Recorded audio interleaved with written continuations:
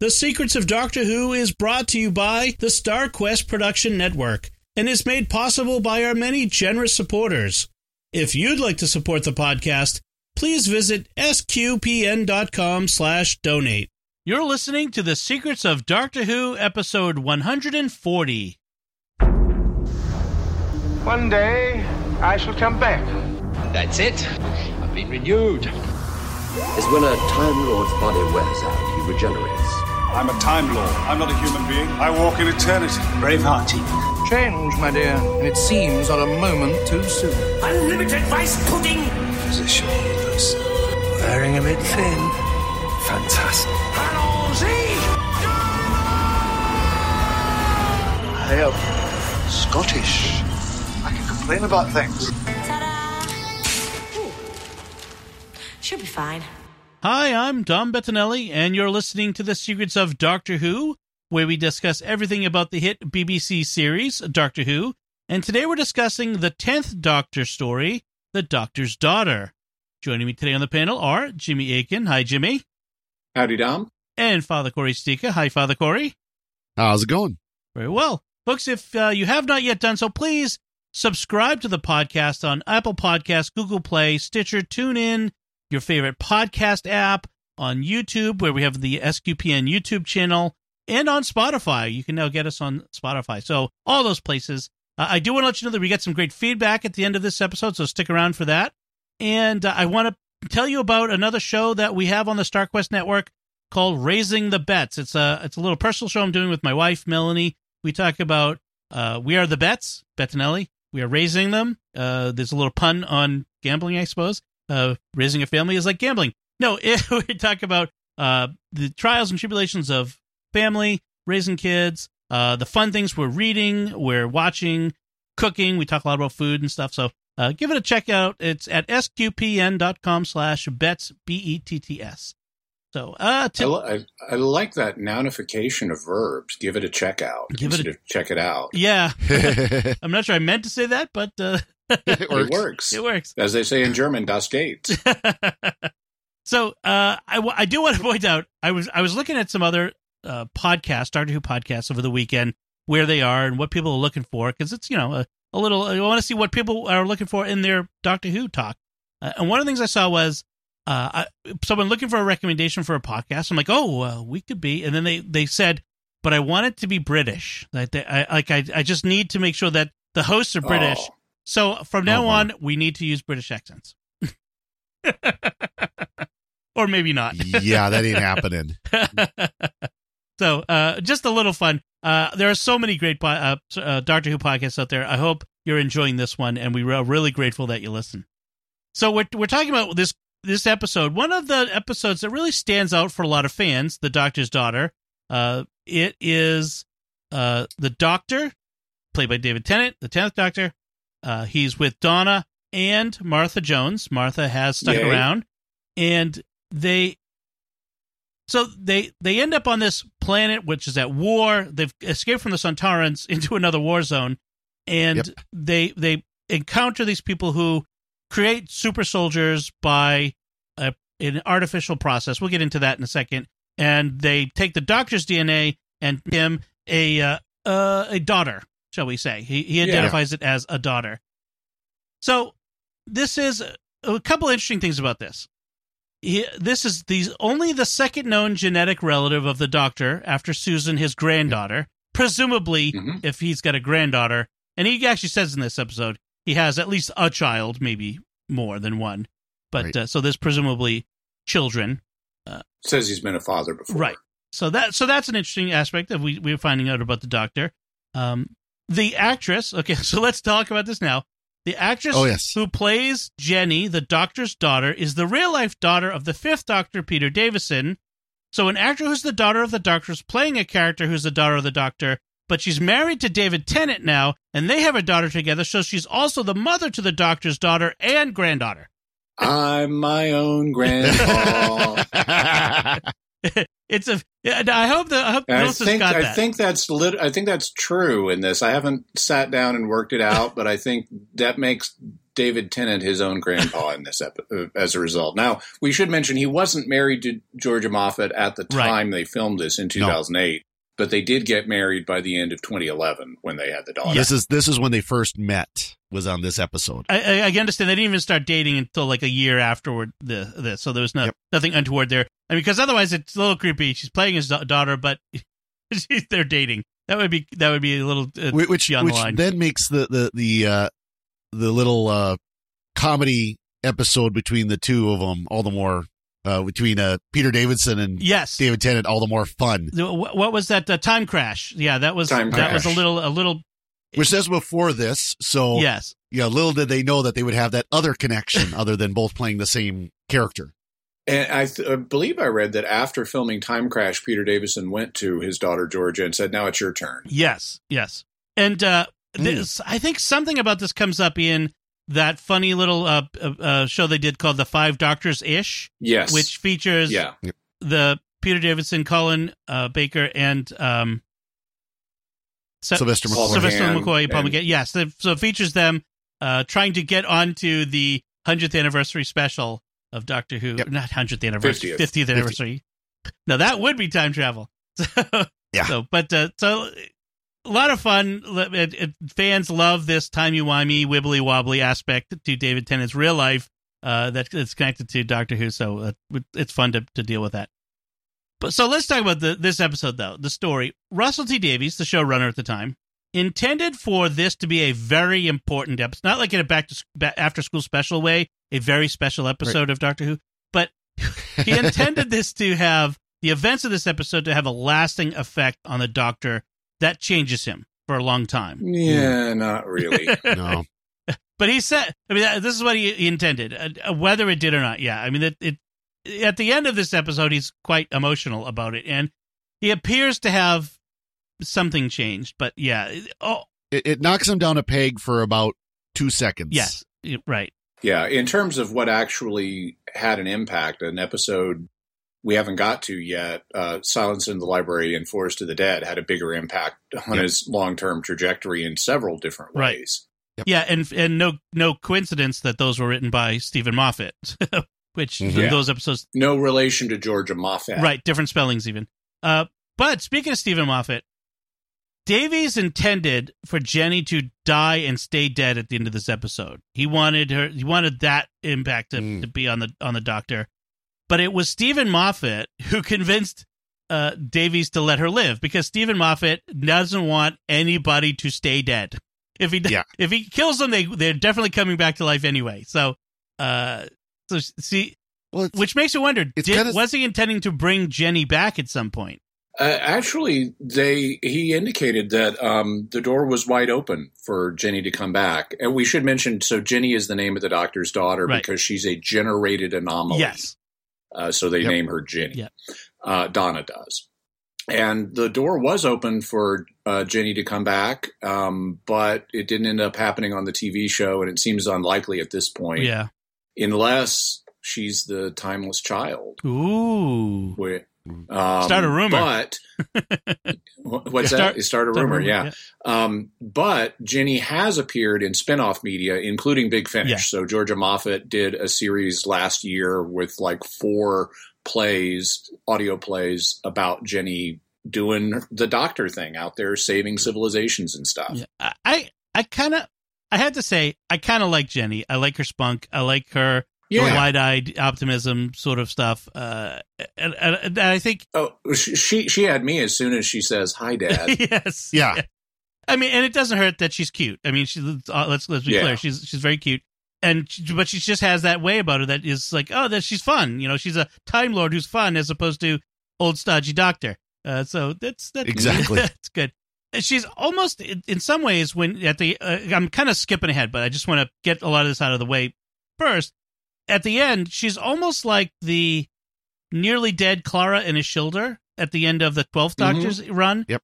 Yeah, very much like heading that. off into space to do the thing on a TARDIS, or she doesn't have a TARDIS, but that sort of thing. At that point, she doesn't have a TARDIS. Yes. But she's clearly the Doctor's daughter. Yes. Yep.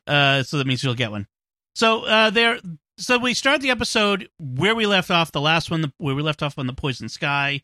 with they're stuck on the TARDIS. The TARDIS took off on its own with Martha still on board, unwillingly, and the TARDIS is going crazy, and is including the Doctor's severed hand. And remember that severed hand that got cut off during his regeneration episode at the very beginning of the second season. The Christmas invasion. That's right, the Christmas invasion. And so it's kind of going crazy. I kind of missed why. He says the hand, and I didn't. It's a rubber hand in a container of liquid. Yeah. But he said my hand's all excited about where we're going, and this leads to a quick lesson to Donna about the Doctor can regrow a hand. Right. But I didn't see the hand doing anything. I think they just kind of were shaking the camera, and we were expected to imagine the hand was like wiggling its fingers or something. Well, they upped the bubble so the hand did kind of wiggle a little bit in there, right? Yeah. Donna says, I thought that was just some freaky alien thing.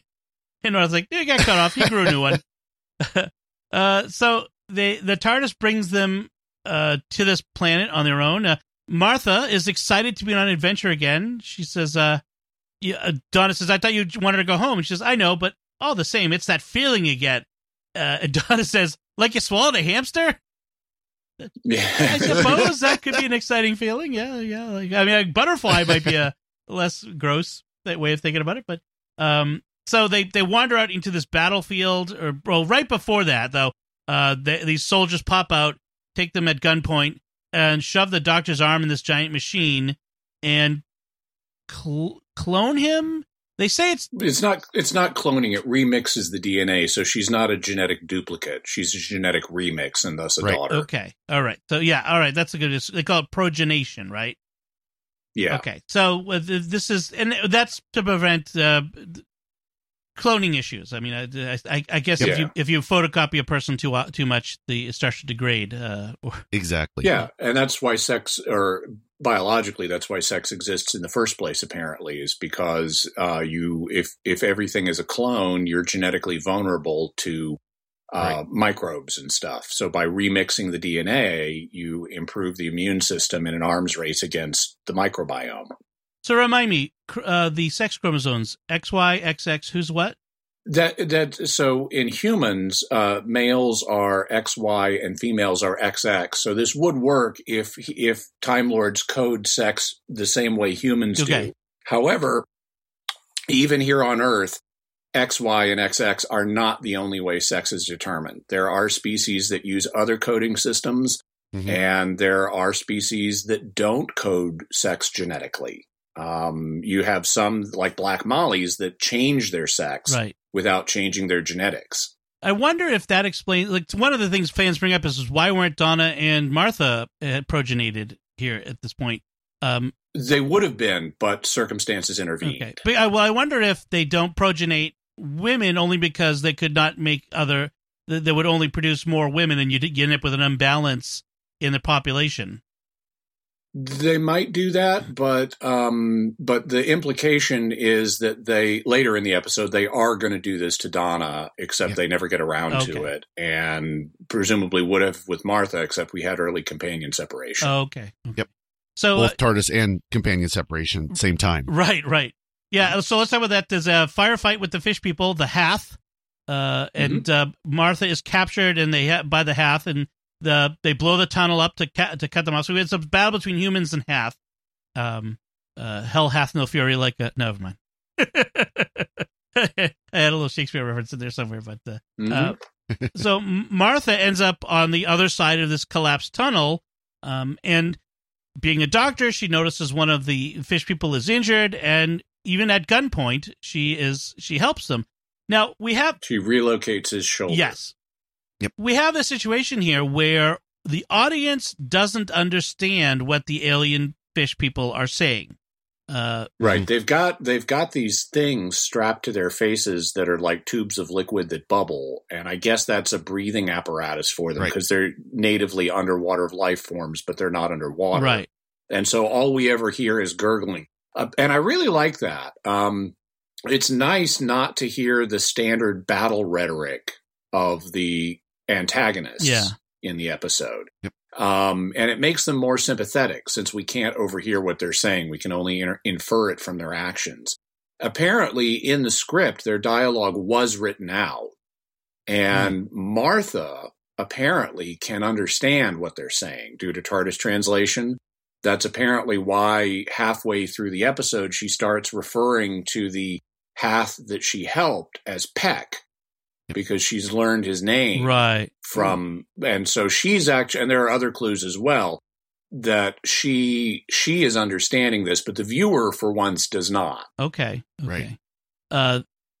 Yeah, that's one of the things I want to talk about, was like this idea that she could understand, but the viewer can't. But it's not because the TARDIS translation circuit isn't working. It's because of an artistic decision by the director that may have been made late in the production process or something. Yeah. So meanwhile, Donna notes that the Doctor isn't a natural parent in the sense of he doesn't take to it naturally. The Doctor's treating Jenny, she doesn't have her name exactly at this point yet, but I'll just call her Jenny for sake of simplicity. He's treating her like he rejects her, like she's some sort of manufactured thing that he just wants nothing to do with. He said, in part because she's a soldier, she's programmed to fight. Right. Yeah. He says she's just a biological accident. Getting a tissue sample taken at gunpoint doesn't make him a natural parent. He says you can't extrapolate a relationship from a biological accident. And Donna says, the Child Support Agency can, which nice line there from Donna. And it turns out that both sides of the war, the forces that are fighting, are made up of generations of progenerating soldiers. That there have been generations of them. No one remembers the original generation, which is kind of hard to believe given the resolution, but we'll get to that. So well, they have a sense. I mean, they know they're on. They know the plan was for the humans and the Hath to colonize this planet together. Yes. And then something happened, and both sides blamed each other, and they went to war. And it's been innumerable generations back that this has been going on. Right. And so this bloody conflict. The buildings are all underground. No one really remembers why. Everyone is born with the knowledge that they have to fight and how to do so. That's pretty much how things work here. The Doctor finds they're looking at this holographic map, and he sonics it and ends up with a larger version of it that and both sides magically have access to it. Apparently, I thought originally when I watched this that someone had set up this war and made this balance of power between the two sides so that no one could ever gain an advantage, and that's why when one side gets the map that gives them a tactical advantage, the other side has to have it. But it turns out that's not the case. It's just that when the Doctor sonicked it, it's like there was something in the server was missing until the Sonic did its magical thing and fixed the problem. Yeah, and everybody has He says there was a hidden layer of data in the image, and then he manifested it, and it manifested on both terminals. Right. Mm-hmm. Now, the Doctor's trying to convince them that they don't have to fight, and he's not going to help them fight. The General... General Cobb is, don't think you can infect us with your peacemaking. Yes. I won't have them spreading treason. And if you try anything else, Doctor, I'll see that your woman dies first. No, we're not a couple. I'm not his woman. We get that again. Yeah. Also, we learned the planet we're on is planet Messaline. Yep. And the humans and the Hath are both after something called the Source, which is described as being a sigh by God, basically. Left over from the creation of the world. And the Doctor says, no, it's not that. It's going to be something else, which in fact it is. It's something else. Right. But the General Cobb is kind of made out to be... It is kind of a sigh of creation. Right. And he's kind of made out to be a bit of a religious fanatic, a war-mongering religious fanatic, which is a trope. Also, despite the fact these people are all programmed to fight, and that's an implausibility, given what we eventually learn. Why would they be programmed to fight so quickly this way? But they are capable of resisting that. And apparently, a few generations ago, there was an outbreak of pacifism in one of their sectors, and they think that's where the Doctor and Donna are from. Right. Everyone who's regenerated or progenerated comes out as a young adult, prime soldier age. Right. But Cobb... Babies can't fight. Yeah, right. But Cobb is clearly much older than everybody else. Was he generated older because that's what a general is? Yeah, I don't know. No one ever says anything. He also may be just, they may age really freaky fast. They don't really cover this. Yeah. So he orders that the doctor and Donna be locked up, and Jenny too, because she's from the doctor. She's a pacifist stock. Yeah, and so we can't trust her. Donna keeps noticing these number plaques on the wall, these numbers, and as we go through, she'll notice that they're counting down, but they're these long numbers. 8-digit numbers. Jenny, while they're in lockup, Jenny points out that the doctor is like a soldier. He gets very uncomfortable with that observation. I love this. This is really nice because this is the series poking at its own ideology, because we've had this strong pacifist ideology on the show lately. And when it happens, like General or Colonel what's his name from the Sontaran episode was talking to the doctor about, oh, well, you've got some weapons too, huh? And here, the doctor immediately starts strategizing what they're going to do once they're put in a cell. And Jenny says, you keep insisting you're not a soldier, but look at you, drawing up strategies like a proper general. You are such a soldier. Well, then he protests, I'm trying to stop the fighting. And Jenny says, isn't every soldier? I love that line. So he gets Donna, and Donna's loving it because she loves seeing the doctor flummoxed. She says, "Oh, you're speechless. I'm loving this. You keep on, Jenny." So Donna points out that Jenny is a Time Lord, right? I mean, she's made of Time Lord DNA. Oh, and the doctor is no. That being a Time Lord is much more than just your DNA. It's a way of life or something. I don't know. It's all high and mighty about it. Yeah. The Time Lord Victoria starts rearing up at that point. Yes. Mm-hmm. Yeah. The doctor. So what we get, finally she pulls from the doctor why he's so anti-gun, anti-soldier, anti-war. It's because of the Time War. He's still carrying that burden. In fact, some of our feedback will talk about that. And he's carrying that burden of having been in the Time War and having, from his point of view, from his understanding, destroyed his own people, entire races of the Daleks and the Time Lords and all the rest, and that's why he doesn't cop to that in this episode, but he does admit he's killed people in the Time War. Right. Yes.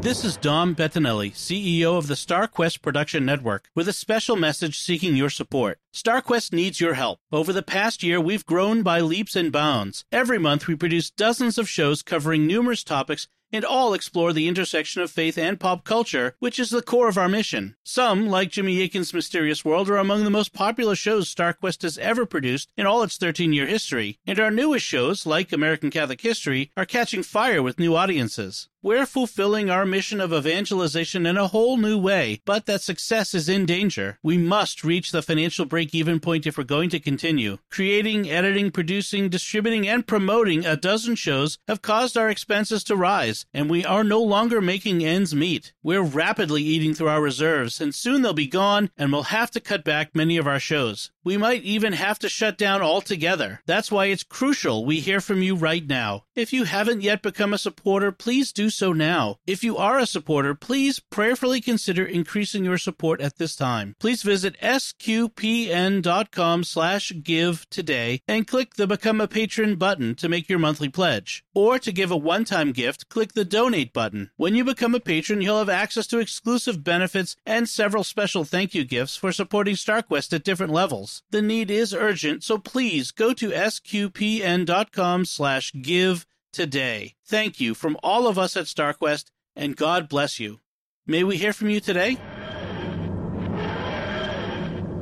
So Jenny uses her feminine wiles to distract the guard, and the next take his gun and get out of the cell. Next time they encounter a soldier, Donna wants to take her turn, and the doctor dissuades her from it. No.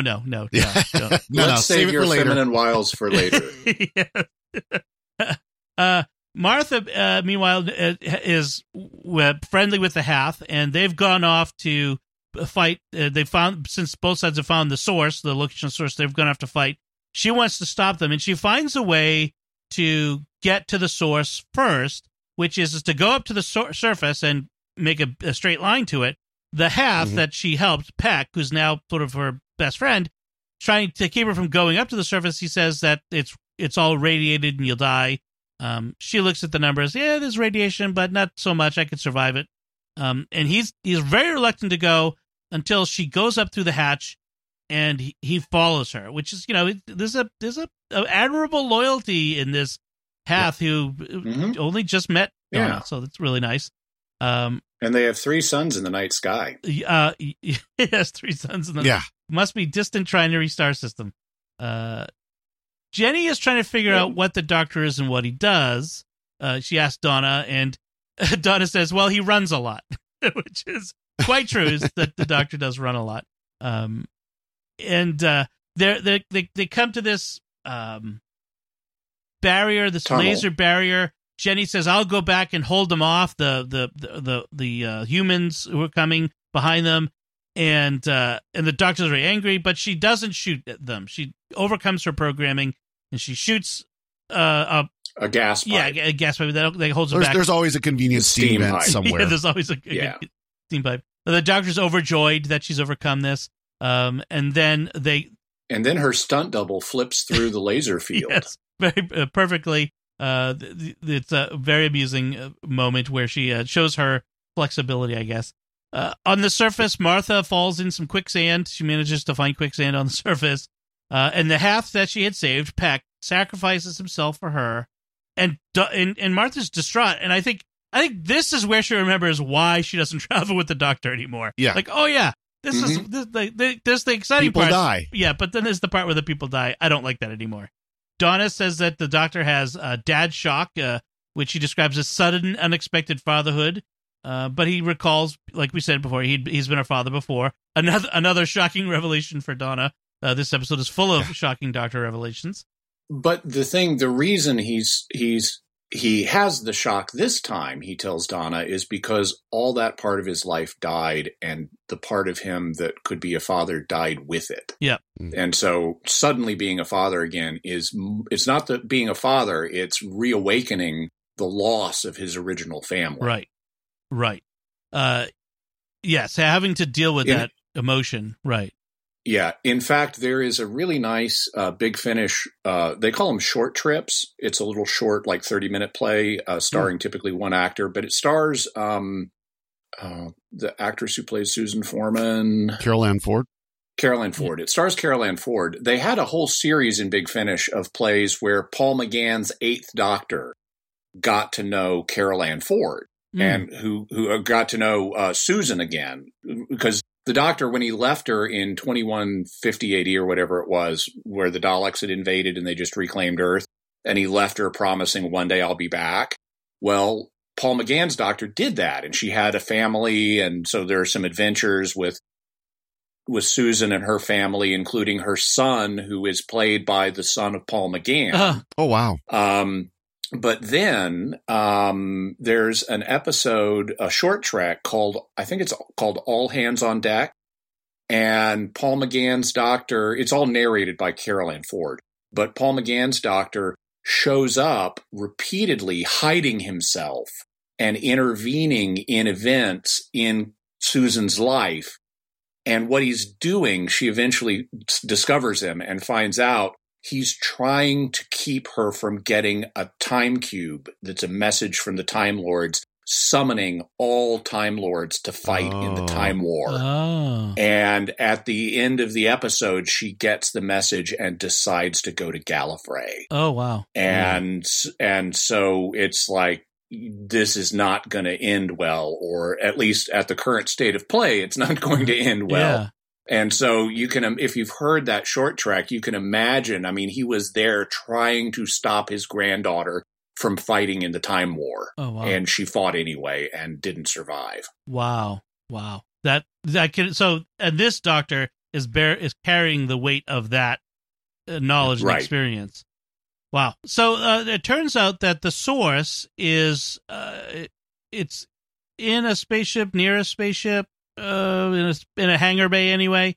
In a tunnel, in a how many were going to St. Ives? Yeah. So The doctor finds the old ship's log, and which describes how the war broke out when the mission commander died, and the Hath and the humans couldn't agree on a new leader. And then Donna deciphers the wall numbers at the same time. She finds it's a date, and that it's only been 7 days since the war started. But at 20 generations a day, that's 140 generations. Right, which would be, it's a crazy number. So that huge body count. I don't know where all the bodies are coming from and going to. Maybe back into the machine to provide raw material? Probably. Probably. Also, we learn effectively the date. It's apparently July 24th in the year 6012. Right. And they do the dates in the American fashion, and that's why they didn't figure it out right away. That it was a date. Why does everything look so old? We're also told it's the new Byzantine calendar. Right. They just, as far as the old question goes, they just wave a hand at it by saying they're not in ruins. They're just things that are empty look like they're in ruins, which okay, whatever. Turns out the source is actually war takes a toll on buildings. Okay, yeah, we can say that. Yeah.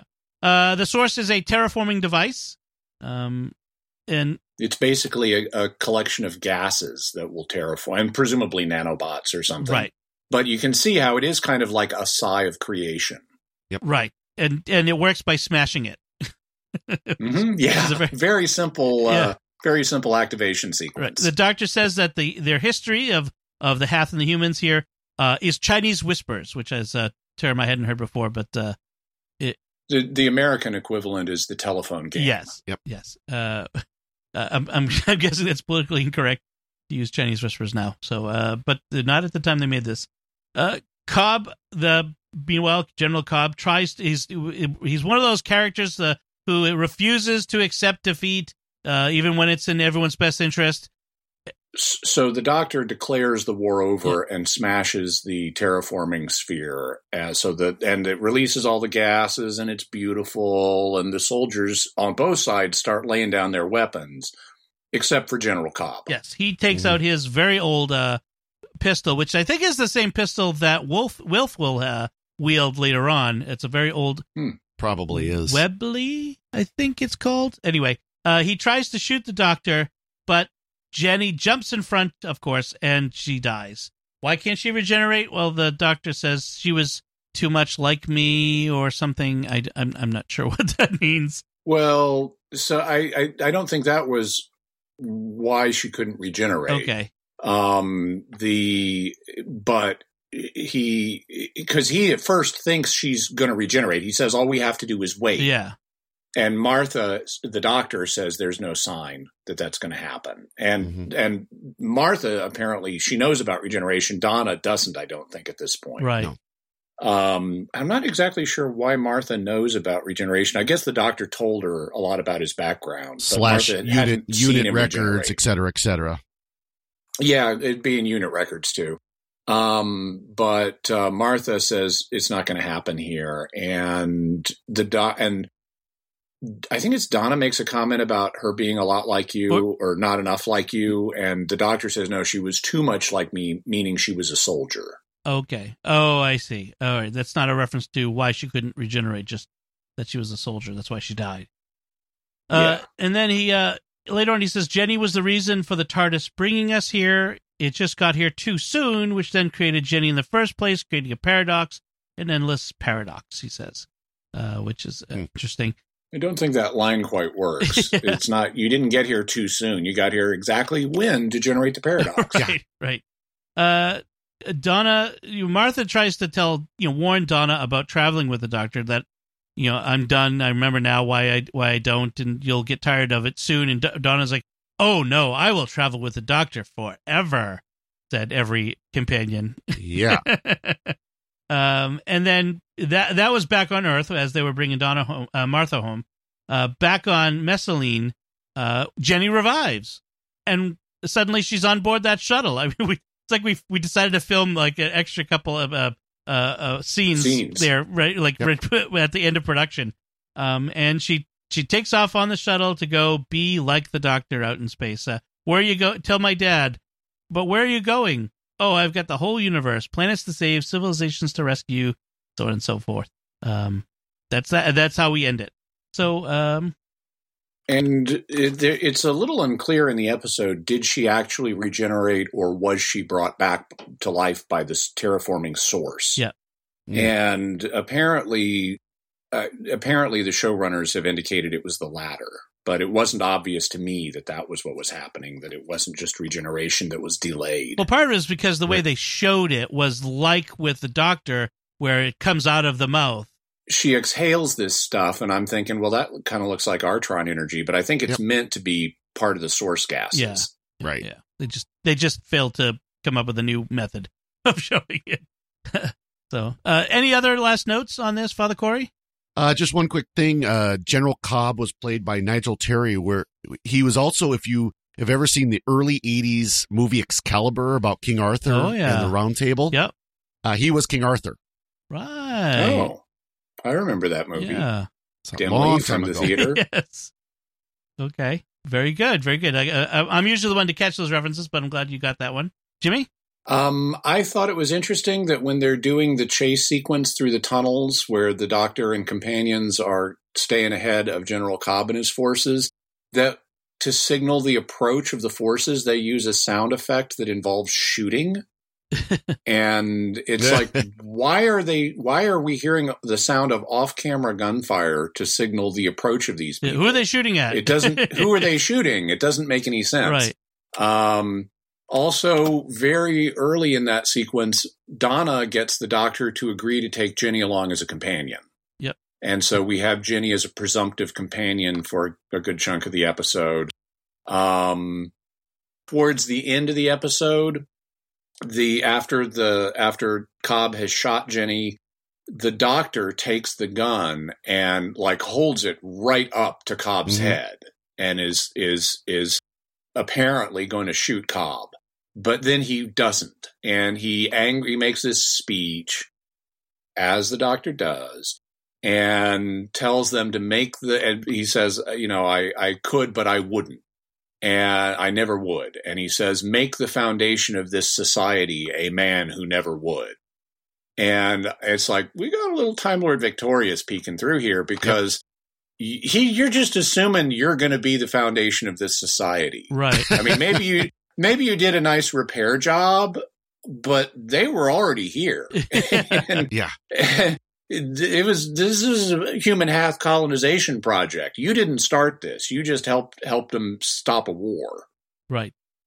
By the way, one thing I forgot to mention was that this was not the first time for Georgia Moffat to be on Doctor Who. She was previously in a Big Finish production in 2000 with her dad. Oh, wow. In something called Red Dawn, Doctor Who Red Dawn, Big Finish, with the Fifth Doctor and Perry. So apparently that's where she got the bug to be on Doctor Who. With What's interesting, and one of the reasons there's so much crossover with Big Finish is because the show, Russell T Davies and Stephen Moffat, worked on Big Finish stuff and the novels and everything. It was really, they were the fans in the interim between the two series that then got the chance to launch the new series. So that's why we have a lot of this crossover. What's really freaky when you deep dive into Big Finish is David Tennant is in Big Finish playing pre-Doctor roles. Yes. Oh, wow. Yeah. It's like he's just some Time Lord, but it's not the Doctor. Interesting. Well, that's funny. Yeah. It's officially canon. The Big Finish, as much as anything in Doctor Who is canon, shall we say? They play a little fast and loose with that. But yeah, it was people keeping Doctor Who alive when it wasn't on TV. I mean, for all they knew, this was what Doctor Who would be for the future, would be these audio plays. And so a lot of the people involved kept it going, which is really neat. All right, so if we've done with that, we'll talk about our feedback. We have some feedback on episode 137, the Sontaran Stratagem. Amy Flowers writes on Facebook, with Donna's flashbacks, when she had those weird flashbacks when she was walking home, remembering things that happened to her in her first experiences with the Doctor. With Donna's flashbacks, I took them as her character developing. Before she'd met the Doctor, she was more self-centered, and after just a few adventures with him, she's seeing more around her, and it's affecting her perspective in the present, and it makes her later mind wipe, all the more devastating, but spoilers and stuff is what Amy says. But spoilers, sweetie. Yeah. So good point. That's interesting. Yeah. So it's telling us about how Donna is changing. And then Amy also says, regarding the current string of companion departures, they must all have been tragic, and I don't think that was always the case in Classic Who. And if you ask me, it's totally not necessary to have every companion leave in a heartbreaking way. It can feel melodramatic, and note to writers, sad doesn't always mean better writing.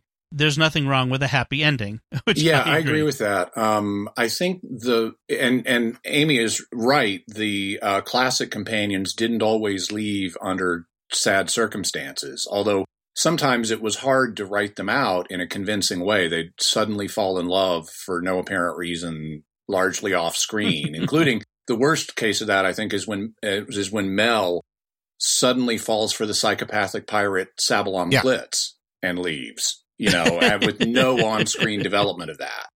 I think the modern writers have a problem in that they don't want to do the sudden romance, which is an obvious way to get a character out if they fall in love with somebody. They don't want to do a sudden romance departure. They want to do realistic things that would lead to someone departing. And if they don't want to build up a long-term romance that would take the focus off the sci-fi action, then it's easier to go with a sad, tragic departure rather than a happy one. And I think partly they have a limitation of imagination in terms of they can't conceive of anyone wanting to voluntarily stop traveling with the Doctor for anything other than an unpleasant reason. Well, and of course, the funny part is the first companions, Ian and Barbara, left because they got home. They got where they wanted to go. It was a happy ending. It might have been a couple of years, but they got home. Yeah.